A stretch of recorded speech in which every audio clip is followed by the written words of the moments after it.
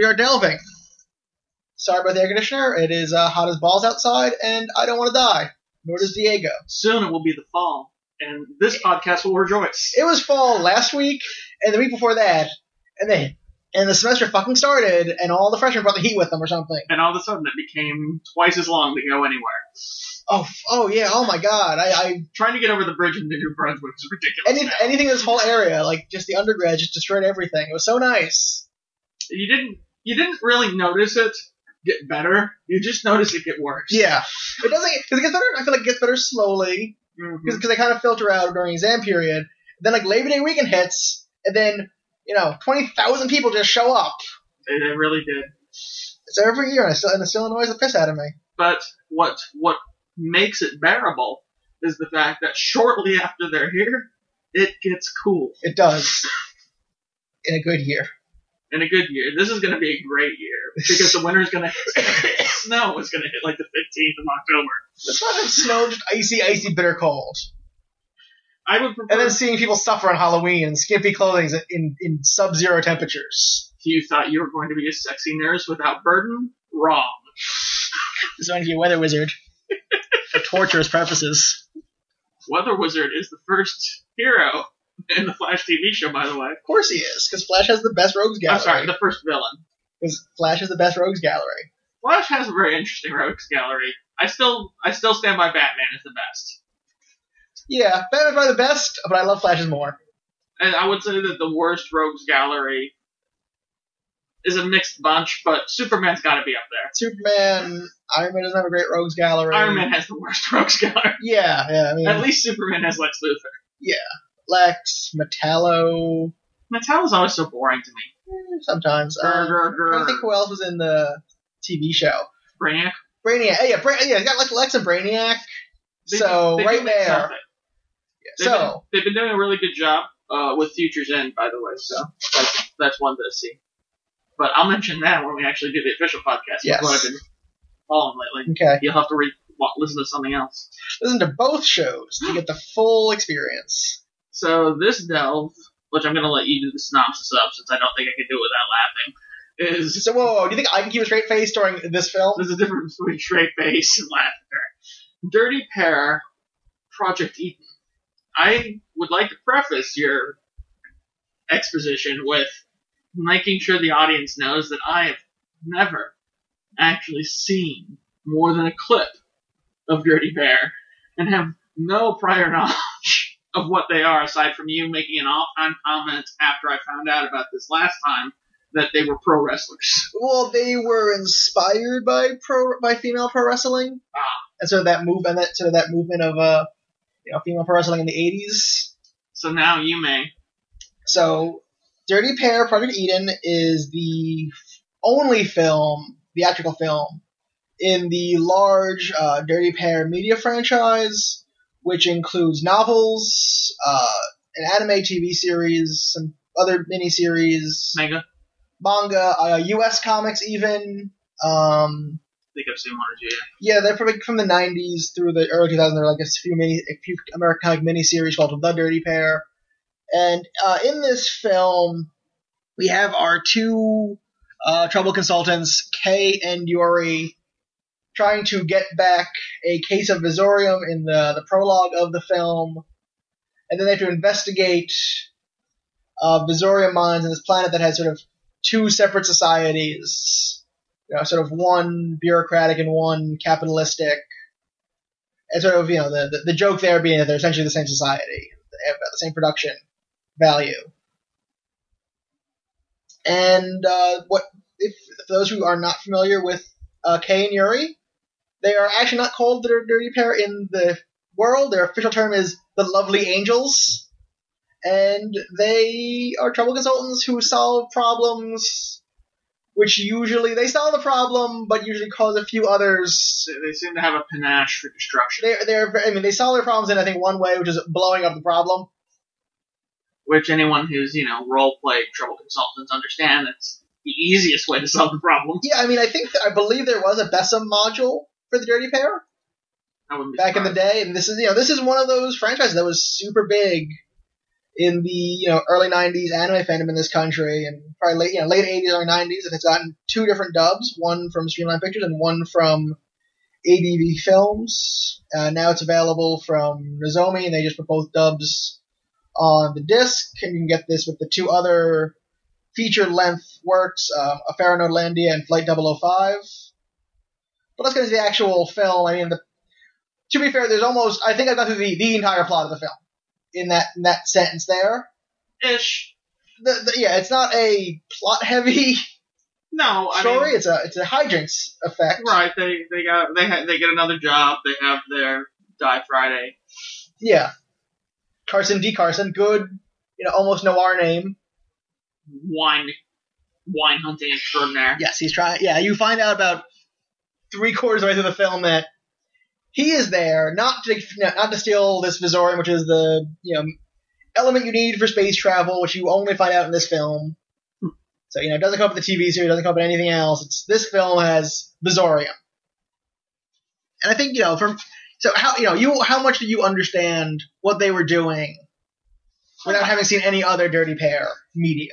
Enough. It was one of those things where after about 10 minutes, when I understood that I wasn't actually going to get any kind of legitimate introduction to them, I just kind of turned that part of my brain off and just enjoyed. And that's the intro. You get the same amount of intro even in the TV show to what they do. They just throw you in and watch them do hijinks. I mean, to me, this can only be, this is not science fiction, barring space travel and whatnot. This is just slapstick comedy. Which happens to be on a space station. Yeah. I mean, there are just certain things, like, I wasn't too far into it, but there was just a point where you just had to realize, you're just like, this is so 80s, it makes the 80s look serious. This is like maybe the most anime and the most 80s thing we've done on this podcast, possibly ever. Or it's definitely in the running for both of those. It's high in the running. I mean, I still think it has to be... It's got to be Miami Connection, yeah. Although I think that this has more like music video sequences. It does. Than anything Miami Connection did. This struck me as, obviously, it is an anime, but it struck me just as, like, I could see foundations of anime there, like still shots and faces, which became almost comedic in their movements. Well, I mean, this is mid-'80s, so a lot of that was already had already started to develop. And the only problem I've seen on some of that is there were times when they were saying serious things, but doing comedic things visually, and it was very jarring.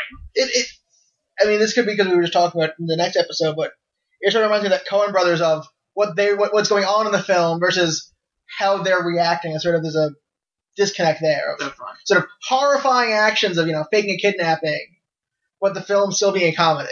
Yeah. And it's that same sort of dichotomy to me. Yes, but... I don't know that I want to quite compare this to a Coen Brothers film in quality. But in a way, to me, this was more technical. Like, there were times where one of the girls would be talking seriously, but the actions of her face, mouth, and whatever were displaying that comedically. And it was weird. That, I didn't catch that? And I don't...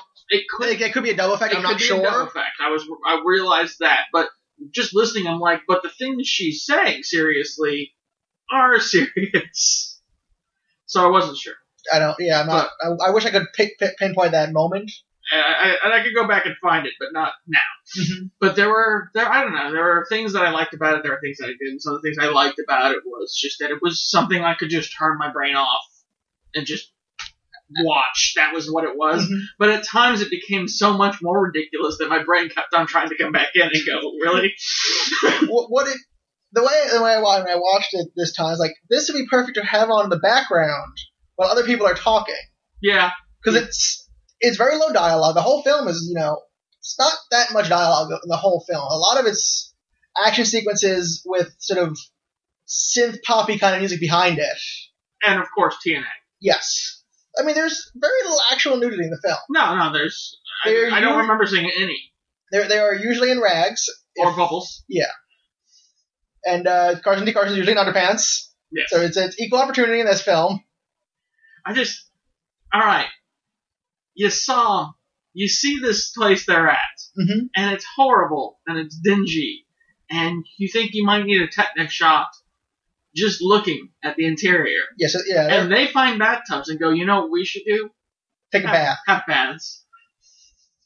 And I'm just like, why would you even get in that tub? And they even say, they're like, yeah, pretty sure this is like the fuel reclamation system or something. Because some producer probably said, we need a bathtub sequence in this film. Of course, that is the perfect opportunity to introduce your male character, Hijinks, as he falls through the vents. He falls through the ceiling into Yuri's, I want to say her breast, but then he falls into Kay's crotch. And then grabbing her breast. Yes. And he makes a valid point that if he removes his hands from her breast, then he'll see them. And then they spend, if not the majority, a good chunk after that in towels, rags. More than half, I feel like, up until like the end of the third act. And so that happens at the beginning of the second act. Right. Towards the end of the third act, they actually get back into like clothes or armor almost. So they spend most time fighting aliens in rag bikinis and underpants. Yes. It is not a classy film under any circumstance. Not remotely. The music is synth 80s. Yeah. The animation is actually pretty reasonable. It's theatrical. It's not the best I've seen. I mean, it's no like Red Line or Vampire Hunter D or even like Akira. They play to their strengths with like making like stop cuts, like action combat scenes. Yeah, I mean this has all those anime effects of let's just pan over this still frame here, but it does it well. The villain is moronic. He's at best. goofiest. He's a goofy ass mad scientist. I love him.